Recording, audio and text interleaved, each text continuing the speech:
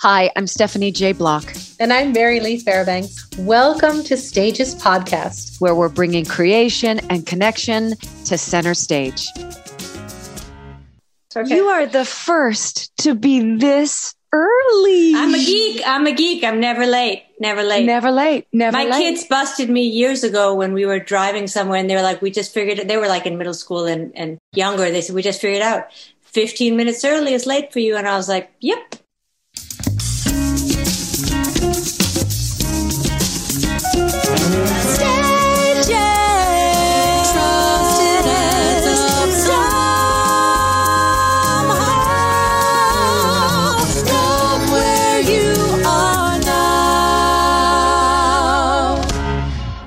Today, we're going to be speaking to Sakina Jaffrey.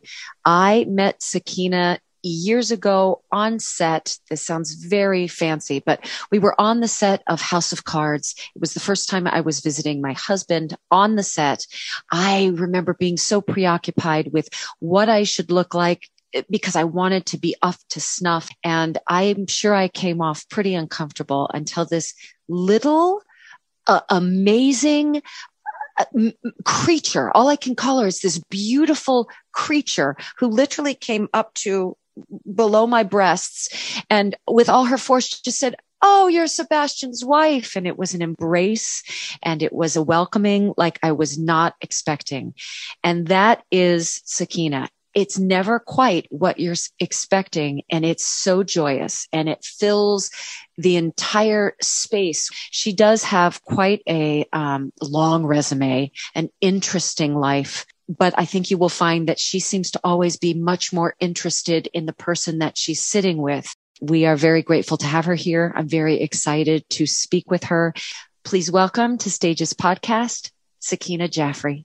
Sakina Jaffrey to stage, Sakina Jaffrey to stage. Hi, Sakina. Welcome. We're so happy you're here. So this is a little bit what our podcast is about. Things that we have learned from our art form that then always enhance the way we walk through the world, you know, in any stage of our life. Yeah. And in fact, when I was thinking about this podcast and thinking about Crossroads, and I was thinking, actually, most of I don't know if they've been crossroads because they're just like a certain point of evolution for me. And most of it comes from my parents coming in the 1950s, Indian parents, to be actors in New York. And I think my whole sort of trajectory was based on that, but in a very complicated way. And that was that they couldn't find work back then, right? So my mother had gone to Royal Academy of Dramatic Arts. My father had studied, and then he went to Catholic University on a Fulbright or something. So they came here full of all this expectations and, you know, thinking I can be Brando, I can be all these things. And there wasn't really a place for them. So they had 3 kids, and then they ended up getting divorced. And when I was 2, my sister was 4, my other sister was 5. We literally my mother made the decision, since my father had left, to send us back to India because she didn't know how to cope. So what happened then was we literally, 3 little girls got sent on a plane alone to India. Wow. So we landed up in a foreign country. We were taken in by my aunt and uncle. My mother didn't come with us. And then when we came back to the States, my mother had been acting that time. She was in these Merchant Ivy films. She won Best Actress for Berlin at the Berlin Film Festival. And my father had left to go to England. But we came back to mother, I didn't know, new father, stepfather, who was a violinist, first black violinist in the Philharmonic. We were told that we were going to be living in a skyscraper. So I had no idea what that meant. Like it literally would scrape the sky. I had no idea. So this sort of new city, new world. And I think everything that happened to me after that point was based on that, because I think I felt like I kept my family together by being this entertainer, by being the clown, because everything was so precarious, because both of my parents were sort of pioneers pursuing, my mother acting initially, and then she became a cookbook writer, and my father in the Philharmonic. So there was this whole sort of life that happened, which wasn't traumatic, clearly, but I think I've spent so much time running away from acting. There were moments where I kind of realized that, and I tried to figure out what was going on with me, because clearly I was an actor. And then I was a dancer, and I danced with Joffrey when I was a kid. I played all these characters at home to process the world, really, both to entertain, but also to process, because my sisters and I were like three skinny little hairy Indian girls who were like sort of just gone from this little life we had in Delhi to Greenwich Village, New York City, right? So I think what ended up happening is when I was in high school, a family friend of ours, Wally Shawn, had this play. My mother said she plays this character all the time. So I auditioned for it. Before I think I'd just gotten into college, I had a play, I had an equity card, I had all this stuff. It was amazing, but I kept on thinking, but I'm not going to act, because it was a traumatic part of acting, but it had taken both my parents away. Mm-hmm. So when I went to college, I studied everything but acting. I mean, I think I took like a set design class, but I didn't act. And I studied Chinese. I went to live in Taiwan for my junior year, and I came back afterwards, and I still tried not to be an actor. I tried everything not to be an actor. And then I realized, who am I? And it's so different than most people who are like, I just have to be an actor. I just have to be an actor.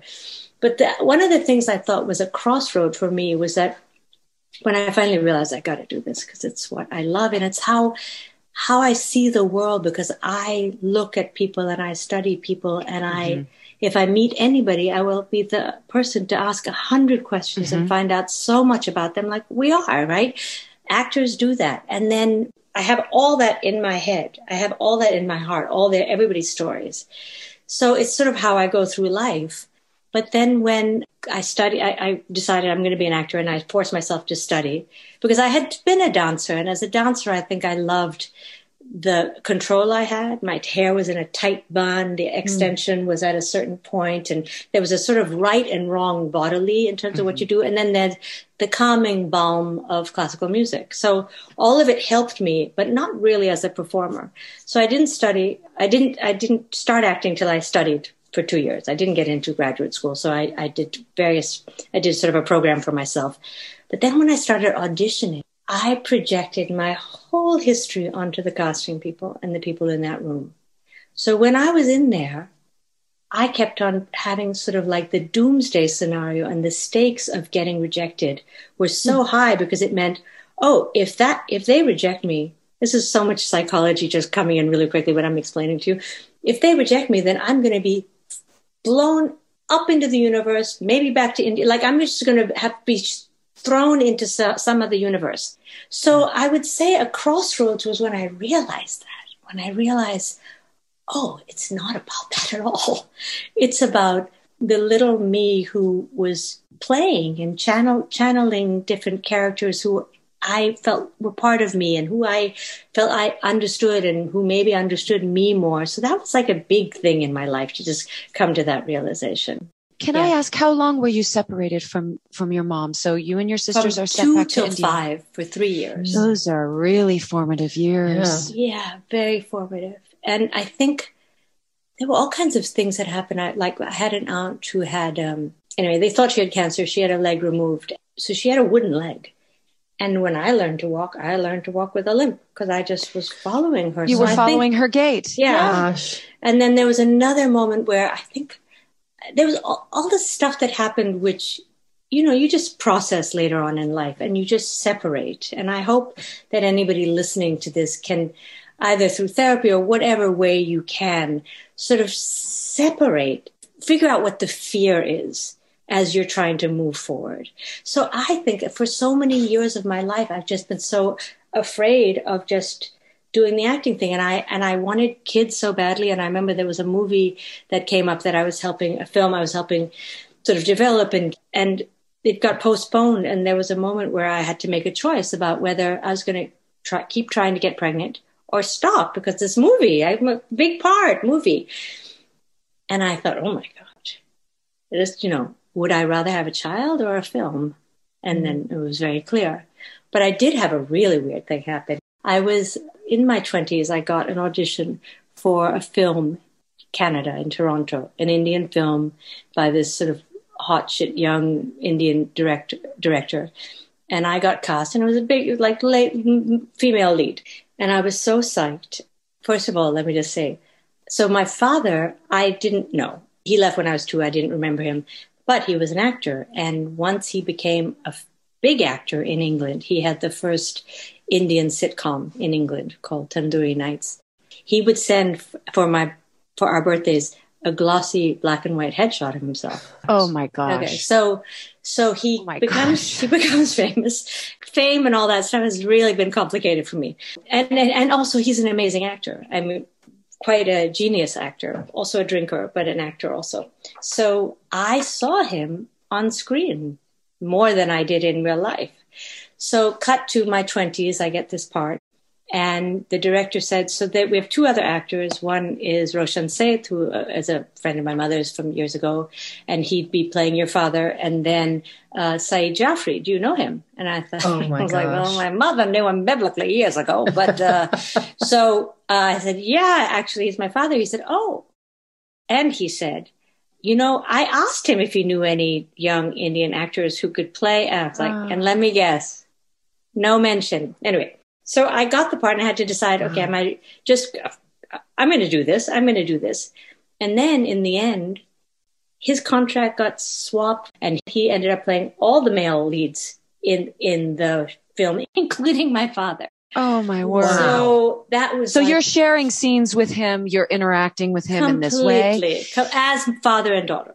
So did you just compartmentalize who he was to you in real life? Or did you just look at him as this sort of strange person anyway? Because at this juncture, all you really share is a last name. Like, what did that feel like? And some glossy headshots. Yeah, exactly. Man Oshevitz.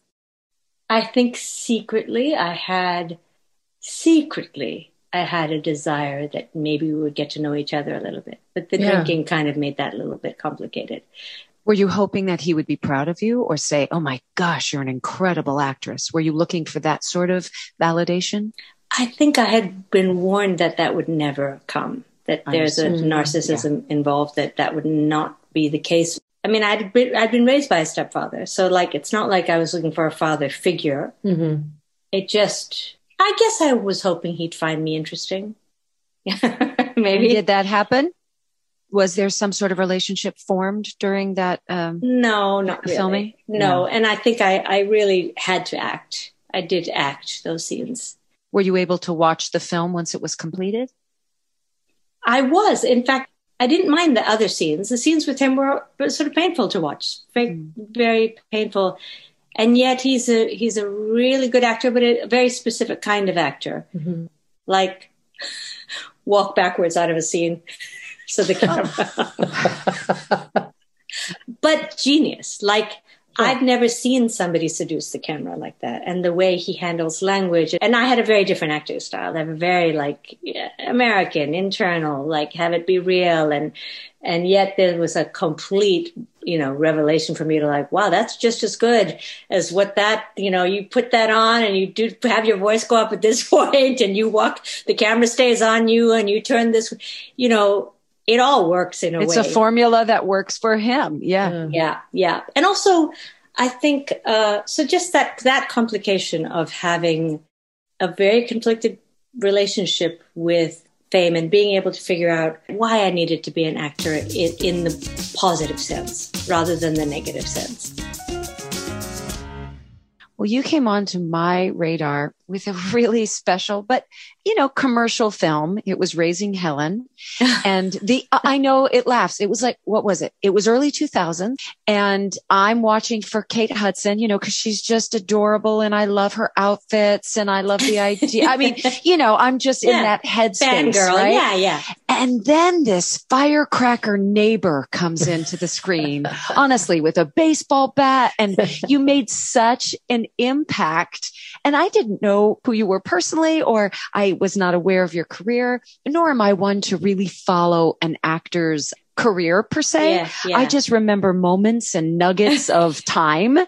And that is truly, if you ask me what the film was about, Sakina, I'd be like, well, I remember there, Kate Hudson, her sister died. She takes the children. They go back to the New York apartment and shenanigans ensue. And then there's this little mighty force of a neighbor.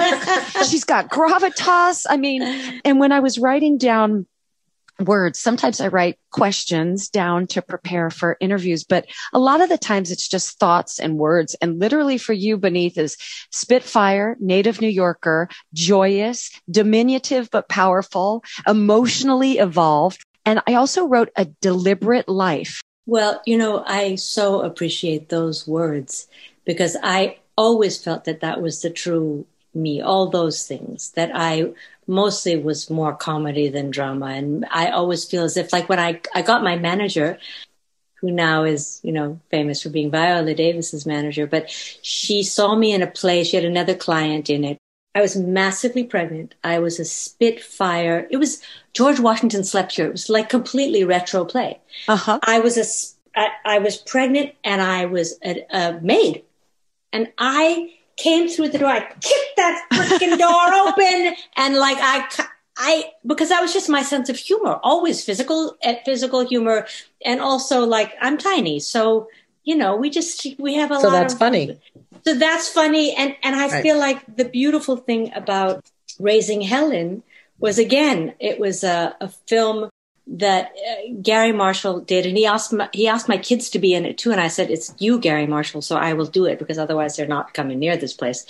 And what happened is he saw me chatting with people and saw my personality off camera. So in the scene where I bust up the party, it was completely improvised, and that man gave me the license to be exactly who I am. And I will say, hands down, it's my favorite thing I've ever done in my life because it was all improvised. And talk about bringing in all the influences, because I barely speak Hindi, because I speak some Spanish, because I speak some Chinese, languages came out of my mouth that like weren't even the same language. And we had to edit it later because like I was, and curses, and I was like, all this stuff came out. But mostly it was the people who suddenly trust you so much and give you, like, it hasn't happened that often, but who give you such license to be exactly who you are.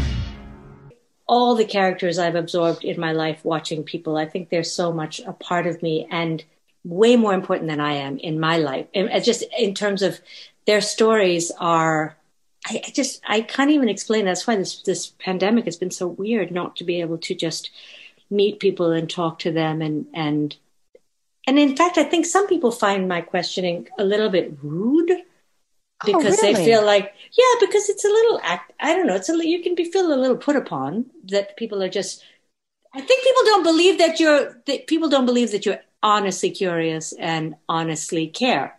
I think there's something to that, because I find, sometimes when you're talking to people and you're asking a lot of questions and you learn a lot about them, and then you leave and realize they didn't ask a single thing about my life. Right. And you wonder, am I just oddly curious? And I never thought of it that I was, making them feel put upon, but I'm actually curious. I want to know, well, how do you think? I think what's so interesting is on a number of shows I've been on, I always am curious whether the number one, number two, or number three ever ask you any questions about yourself.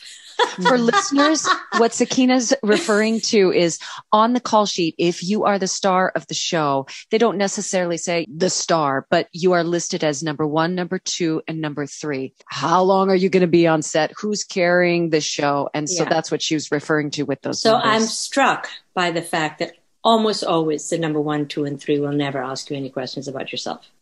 Do you think that's because they might then have to also invest in the conversation in that way, and that what has led them to be number one, number two, number three, they have to be a little guarded. They have to protect because perhaps that information has been used against them in some way by the press or someone that they trusted, that then I have found like the people that you so desperately want to know a lot about, because they are in this place of power or position. And you think, how did they get there? Or I'd love to know their background or what makes them work the way they work.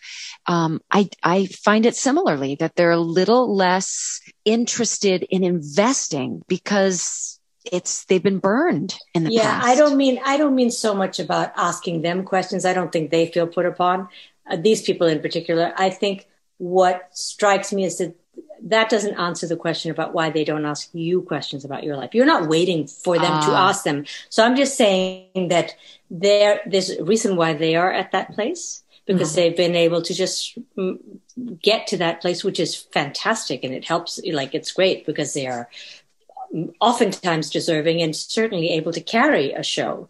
But that doesn't answer my question about why those people don't ask questions about you. It's sort of like, how was your weekend? Let me tell you about my weekend. That's interesting. That is interesting. And it doesn't matter. I'm old enough. It doesn't matter. I just have noted it, Yeah. Well, because you're curious about human nature.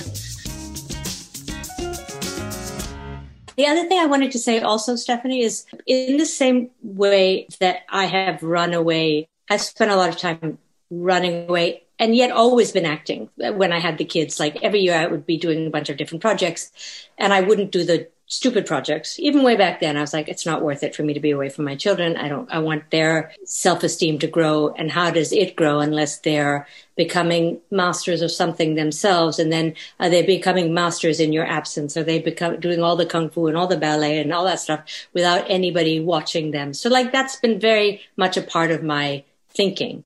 The weird thing for me is chug along as I do. And then I'll say this now, but I'm 50 and I get House of Cards, my first television series, right after. And I mean, I was like, is it possible that it's all kind of worked out, that I wanted my children to be old enough that I could be away? I mean, I don't know. It's sometimes I so feel like Lucky Star.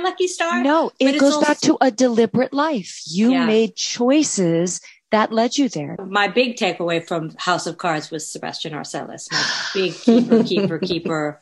He's dreamy, isn't he? Yeah, he's totally dreamy. And he was like, just love. You're both made of the same ilk. I think you're, what do they call it? Equally yoked. We're totally not bullshitters, and we care. We honestly care about each other and other people. I think that's definitely true. Yeah. How did that role come to you? The role of Linda Vasquez in House of Cards?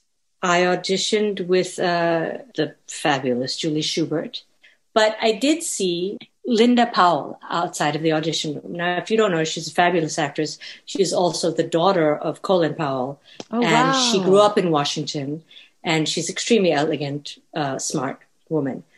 I saw her outside of that audition, and she had like the look. So I came out of my audition. I saw her in the bathroom. I said, Linda, this is like your part. You go get it. So I got it, but I still felt like she was more right for that part. So I don't know what that was. It wasn't as if I was trying to run away from the possibility. I just didn't think anybody would see me that way. And I think people see me as having much more authority and power than I do. So that's been an interesting thing, just to sort of to acknowledge the fact that for whatever reason, even though I think I'm a goofball, people can see that with me. And then, there was definitely some thought about, why is she cast as a Hispanic? And obviously right now I wouldn't be, nor should I be, but I would have to answer to people, I didn't cast me. Like, David Fincher cast me. So one funny thing was that we were all laughing because Julie Schubert was giving us instruction when we were in the audition room. And she's like, don't wear red, don't use your hands, and don't smile. And then when we were on the first car ride going to maybe from our first table read, we all started talking about our auditions, Sebastian and there were two other people in the car, and everybody had been told not to smile. And then the topper was one person who said, smile, but don't smile. Do you feel comfortable speaking to the experience of working with David Fincher? What was that like to you? I have Seb's stories and Yes, I do. So basically what would happen is my heart was beating so fast. And what David Fincher does is he does 35 takes, 40 takes. Yep. not stopping. So it felt like you were in a marathon. You couldn't go to the bathroom. You couldn't go get water, whatever. You just have to keep on rolling. And I think I asked like the costumer to have like a snack in her bag for me because I felt like we couldn't leave. And then what David Fincher does is he comes up to you and talks in your ear. And it felt like, I had no idea what he was saying to me. I could not. And I was like, am I so nervous that it's not going in my ear. I'm not translating it. And I think he's actually just talking rubbish. I think he's actually just talking to you so that you stop being forced and stop being, in a weird way, I think he's trying to do something. Get you out of your head. Get you out of your head. It's like a strange reset. So if I say, if you're going to need what you're going to need, then you're focused on what that noise was. And then you do the next take and somehow you're in a different realm because it freed you of your sort of predisposition to do the same thing. I think that's what his goal was. I think. Interesting. But I will also say that Fincher directed you in a way where, like, I remember this scene distinctly. Kevin is in there and he is profoundly distressed. And Fincher had Kevin stand up and then like look down. Basically, he counted it out and then look back up. And then I thought, okay, what the heck was like that weird thing? That was not real acting. It wasn't natural or anything. And cut to when it finally comes out, I realized, he had him look down. And in that time, he filled it up. That empty space was basically all the machinations of everything that he's going to think he's going to be doing that in this to get where he wants to go, just by simply looking down. He had me look down at some point and look away and all that sort of like robot-y thing, but it worked. It always worked. Because he knew how to craft it. He may not say, this is the motivation as an actor. No, he didn't care about that. He's like, look down. Look down. And then he knew what to fill it. My story with House of Cards, which makes me laugh, but it so speaks to who I am and the practicality with which I have these conversations with Sebastian. So Sebastian says, I actually want to audition for this thing. And right now, at this point in our lives, we're living in Harlem. I'm doing 8 shows a week. He's doing 8 shows a week. And in comes this idea that he wants to do this computer show that films in Baltimore, Maryland, but it's got Kevin Spacey attached. And that name, the connotation with that name meant something different, a decade ago. And David Fincher is directing, and it's going straight to Netflix, of which I was like, Netflix, honey, is this worth it? I mean, we're going to be apart for something that's going to be on a computer. I mean, who's even going to watch TV on a desktop computer? What are you doing? It's like, well, let me just try. Then he gets the part, and then I'm the old wet rag that's like, okay, let's do the pros and cons list because I just don't know where this show is going. We're talking about House of Cards, which was like the pioneer show for all streaming enterprises. And I'm sitting there talking about the practicality and what does the money look like and how long are you going to be gone? And I'm not an easy woman to love or someone you want to go to for counsel in your business affairs. Let me just tell you that much.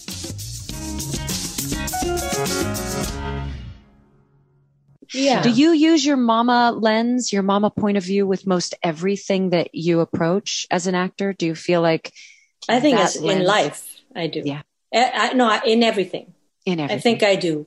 And I do end up being the one who's like, on a set who like have the dinners and whatever. I just want everybody to feel like a family and it all to be like, we're all here trying to do our best together. But I also think that I often find that I'm doing roles now where I'm not interested unless it makes sense to me. And it often makes sense to me if I can even sort of force myself to see it through a mother or mama bear or protector lens. Interestingly, my kids, and I don't mean this in a negative way at all, have never been particularly interested in my acting career. They're not performers at all. So it's a very separate thing, my life as a performer and my life as their mother. And even Frank, of course, sees everything and watches everything, but they don't necessarily. And I don't ask them to because I don't want them to be like my creative. You need to applaud what I do. Mm-hmm. So it's interesting. I definitely see other actors whose kids are much more engaged, and maybe they're engaged because they are interested in acting. But I think the most engaged they were with was the first 2 seasons of House of Cards, where they actually were interested in the show and learning about politics. I have to say, this idea of this different type of parenting than we were clearly raised with, and I sometimes think that my children have been raised with the flip side of it, and that causes its own sort of problems. Like, you can do anything. We support everything you do is amazing. You are so talented. And I sometimes think that and also having been in a marriage for 30 years, like, there are sort of high standards in a way that I not that it's troubling. It's good that they are confident and believe that they can do stuff. But I think about it sometimes, I said, because it certainly left me with a rich life and a lot to grapple with, which made me who I am, right? Yes. So not as if the struggle is necessary, but I do see that they look at me like, yeah, but you like everything I do. I was like, oh my God, can you hear? I said, and I don't, but I support you in everything that you do. There and it I is. do know That's you right. are so talented.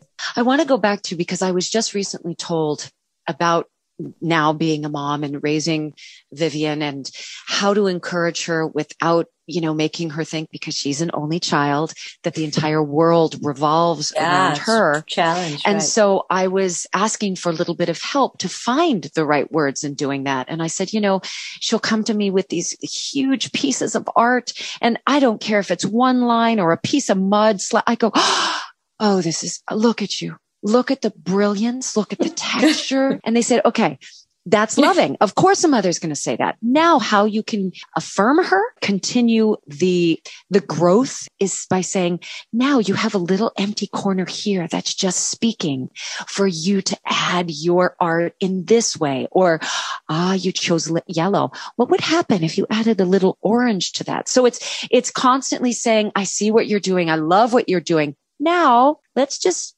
expand a little more. Same things with if they're performing or doing sports. I'm like, yes, you were awesome. You were awesome. And instead of always affirming, like, you're the best one on stage, or look how you shine. Yeah. It's more like, man, as a parent, to see the joy you feel when you're doing that is the greatest gift for me. Right. So I'm trying to use those words. I'm trying to think back on the drawings and stuff that my kids did. I think I remember asking them to tell me about it. Like, tell me about, and I tried to stop saying amazing, I love, I would usually say I love it. And then I was like, this is so, what's happening here? Or, you know what I mean? So I felt like then they are, obviously you don't want to be asked all the time, like, and tell me about it. You're like, it's a fucking dot. It's a dot. It's a dot. Okay, that's it. I had a fun time doing it, but now it's over, right? Don't wreck it. And then they don't Let's not analyze they everything. don't speak, and they don't just speak meow. for 2 years. Exactly. Right. So you don't want that. But it's an interesting thing. There's definitely the overpraising. This is what my mother said years ago. She's a perfectionist and very type A, and I was talking to her about a nutcracker I'd seen in my town, and I just wept through the whole thing. It was just a town nearby, young people dancing. And then I said I took Guppy, and she really had enjoyed it. And she said, but you must take her to the nutcracker in New York City. And I said, yeah, whatever. I've seen it. It's magical. But sometimes I feel like there's no life in there. And these ones outside are just kind of they fill me with joy. And she said, but where will she learn standards? So there's that yes. I want so far away from my children, because she grew up with that. Like, there was a standard. Mm-hmm. And there's something beautiful about knowing that you can you can always get better, and it's a good feeling. You can always do something in a different way that gives you a different feeling. But this idea of there being a standard, and if you don't meet that standard, then everything else is shit. Well, I think when you say that, you're signaling that perfection is the goal. Exactly. And perfection is not the goal. Joy is the goal. I totally agree. But I would say I have many friends, maybe they're divas at the opera. Maybe they're, where they say they're trying to say, just be joyous, just love what you do. And yet they're practicing 17 hours and then it's hard to translate that as a kid. Because there's when they say, I didn't feel good about that, or whatever, I don't know. It's like, it's a complicated thing, I think. And I think it's a very individual thing too. Some children's constitution can take a little more constructive criticisms than others. It's about building trust. If you're not really honest with your kid about certain things at a certain age, the feedback feels hollow. Yeah. If everything's important, then nothing's important. And I think if you are honest in a very gentle way, you build trust so that when you do say, that really was great, they believe you. You spoke about working with your father, but you also did a movie with your mom. Is that correct? Yes, I did two. Two movies. I did one that just had an anniversary recently. It was Chutney Popcorn, a Indian lesbian film with Jill Hennessy, and it was fantastic. It's always been one of my favorite films. An NYU filmmaker who now is hot shit in Hollywood. I'm so happy to hear. She did a film hers last year, or last semester, a full feature, her last semester of graduate school, and it's like been one of the most important films in the gay and lesbian Asian network for so long. I loved it. So she played my mother in that one. That was the first time, and that was a bit of a shock. It was just like, your mother's on set, and she's saying, "Wait, what is that?" Or like, that stuff. So I said, "Oh, that's not so helpful. How about you don't say that before I shoot?" But she was fantastic in it. And then the next time we did a Merchant Ivy film, the one which we put off because I thought, should we put it off? I'll just see what happens. I'll get pregnant. And I ended up doing it right after I had a baby. So it got put off that long. And that was actually a much better experience because it was, it's fun working with a really good actor, and we had fun. We didn't play mother and daughter in that one. So I love that you champion these young filmmakers, that are hitting heights. What is your opinion now with that? So many young artists can create their own content, and then they put it on YouTube, or they can put it on. You know what? For Instagram. Years, I've been saying to the young artists who ask me anything, the Indian ones in particular, I said, just create your own work, create your own work, create your own work. I mean, obviously, I got that first show at the Public Theater because we knew Wally. I mean, I auditioned for it because of that, but I never, I got my agent myself. I didn't, even though my mother was in acting, she didn't have any connections never your in. So not in this country. And certainly my father didn't. So I felt like I had nobody telling me, nobody guiding me, as of course, all of you guys who didn't have people in the arts had nobody guiding you. But so I am so happy to help these young actors. And I say, just write your own stuff. And a lot of them have come back to me and said, do you remember you were the one who told me? I was like, yeah, Mr. Hotshot on 2 shows, totally. I love it. But I will say there's also something to this generation and my kids too, especially my daughter, who have no tolerance for not getting what they think is right and what they think they deserve. So there's a whole other aspect to it where I feel like not as if they don't deserve it, but they expect it. An entitlement? Would that be the right word? Yes, I would say for the annoying ones, it's entitlement. But for the other ones, it's more so I should be able to get a series. So for me, I never dreamt that big in a way. And I marvel at them. And I look at my parents, they all dreamt big. How else do you become? I think both my parents are commander of the frickin' British Empire. The Queen gave them a thing, because they just had that. And I never needed that, never wanted it. Particularly, I'm very grateful for the career I've had. It's interesting to me just to have this moment, both with the awareness of Black Lives Matter and all this, is that I think I went from public school in Greenwich Village, where it was just very multicultural, and to a private school in 10th grade. Talk about crossroads. And I got put into this all white environment, and I got put into a world that was, moneyed and all this stuff. We didn't have money. We rented our apartment. I slept in one bedroom with my 2 sisters, the 3 of us in one room. We just didn't have money. And I think that my best friend from then, when I was 10, said, in the last couple of years, I had no idea you were going through what you were going through at that time, being the brown girl at that school.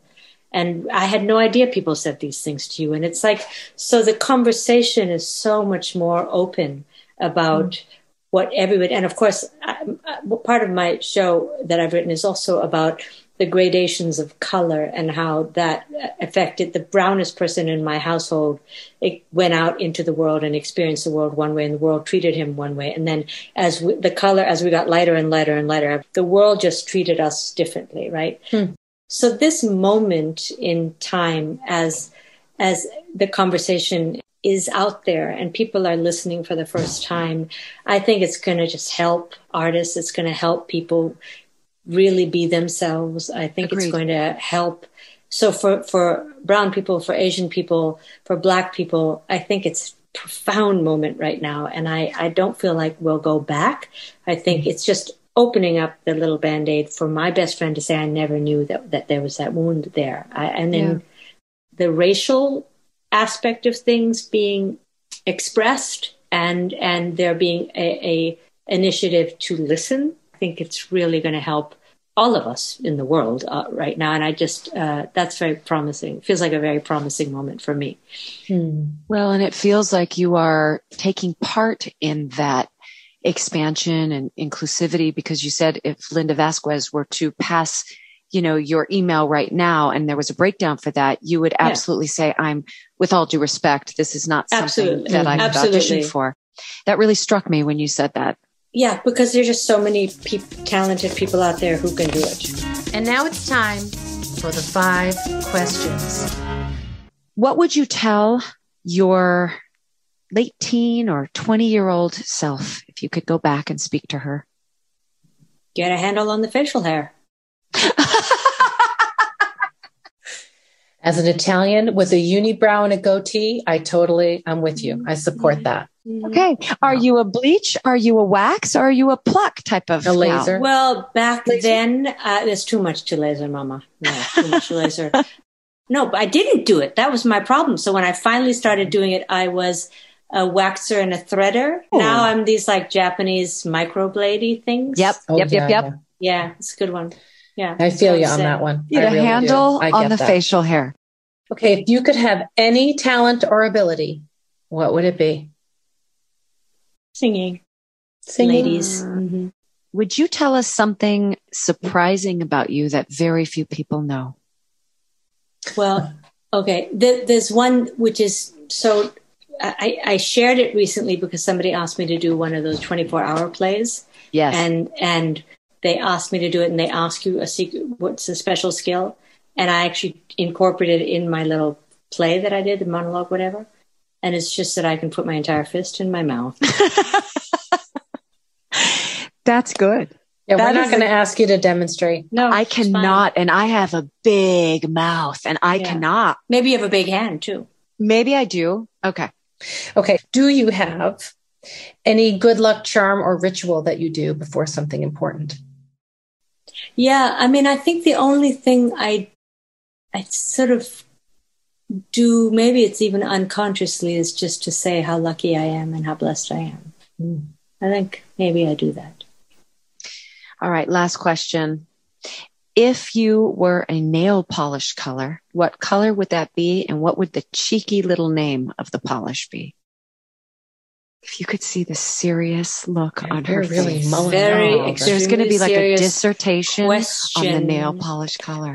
Mm-hmm. So here's the problem. Too many colors. I have to think about what color I would want on me, or no, literally just because that's like your personality. Personality, yeah. Yeah. Perhaps the cheeky name would be Peach Fuzz. Oh, baby, it's not Peach Fuzz. It's fucking Forest, okay? Hundra. Whiskers. Yeah, no.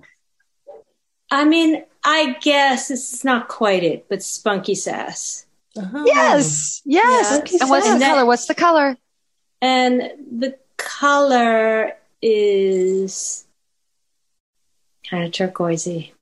Oh, I would not have guessed that. Not that I want to wear it, but I'm just saying other people can wear it and think of me. Nice. I love it. It really put the pressure on you on that one. Yeah, it was really, I mean, I'm curious what other people have said now. It speaks a lot. I'm prickly pear. Oh, are you really? Yeah, because I'm a little prickly on the outside, but then I'm so sweet and sort of delicious and surprising when you get past the little gink, gink, gink. But then what color was that? Like it was color? It was like a little green. Didn't I say it was like a slightish green like a hue? Mm-hmm. Wow. And you, Marilee? I was tie-dye Earth Mama. Oh, because I like all colors, and I would just do like a tie-dye nail polish if that was possible. Yeah, that's nice. That's nice.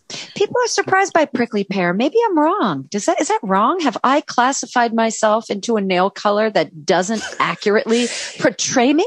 Here's the thing. You're allowed to change your nail color. But yes, you are. Non-acetone people use non-acetone.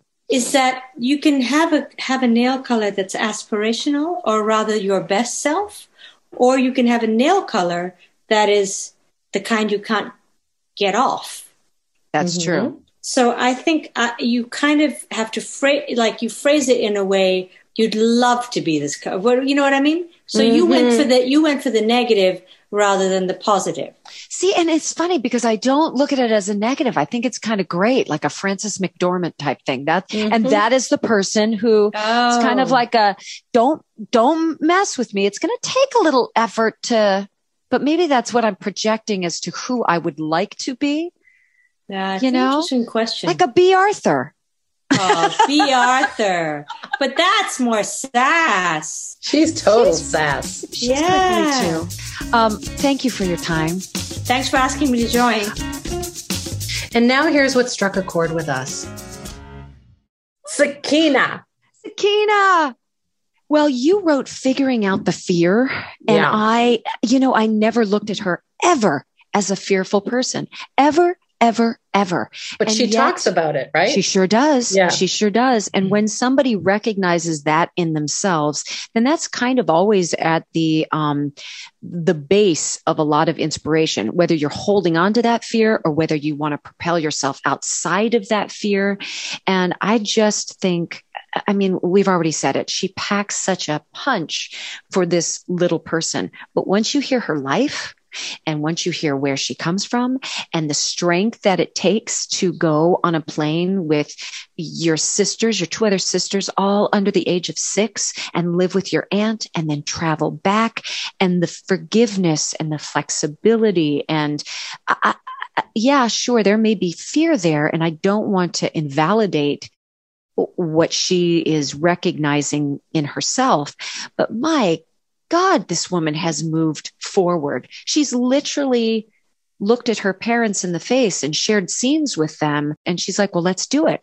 I know most people would probably say, thank you. With all due respect, this just may not be the project for me. Or I don't know if I would be spiritually ready to face a relationship, with my father that really only deems 2 years and sort of lending his physiology to make me, and then that's it. Yeah. And then you share work and space and emotions, and that takes a lot of courage and strength. A lot. And first of all, it just takes courage, strength, and vulnerability to do any kind of acting anyway, but to then do it with the person who has such a trigger for you, that's huge. I guess you could look at it 2 ways. Is it masochistic, or is it complete and utter courage and bravery? I would choose the latter after speaking with her. Yeah, totally. I remember hearing this a long, long time ago, and I can't remember where I heard it, but it was fear, FEAR, is just false evidence appearing real. Oh. So fear, there's 2 kinds of fear, right? There's the fear that's, our frontal lobe that's protecting us since the caveman days from the saber-toothed tiger. Right, so we know to be afraid. Right. But then there's the fear that literally we have just created in our own mind to protect ourselves from some emotional pain that we think might be there, that might not even be there, or some situation that we think we should be afraid of. And really, it does hold value in certain places, but if you don't understand the different kinds of fear, you can really get lost in this. It's not even real. It's fake. Not real. It's this illusion that we've created for whatever emotional reason, and we cut ourselves off. And I bet you a huge percentage of our days and our lives and the choices that we make are based on things that we have been fed that aren't real. It may have happened to that person and it may be their reality. That doesn't mean it's your reality. Right. Right. The other thing that it just made me love her was how deep she went on the nail polish question. Oh my gosh.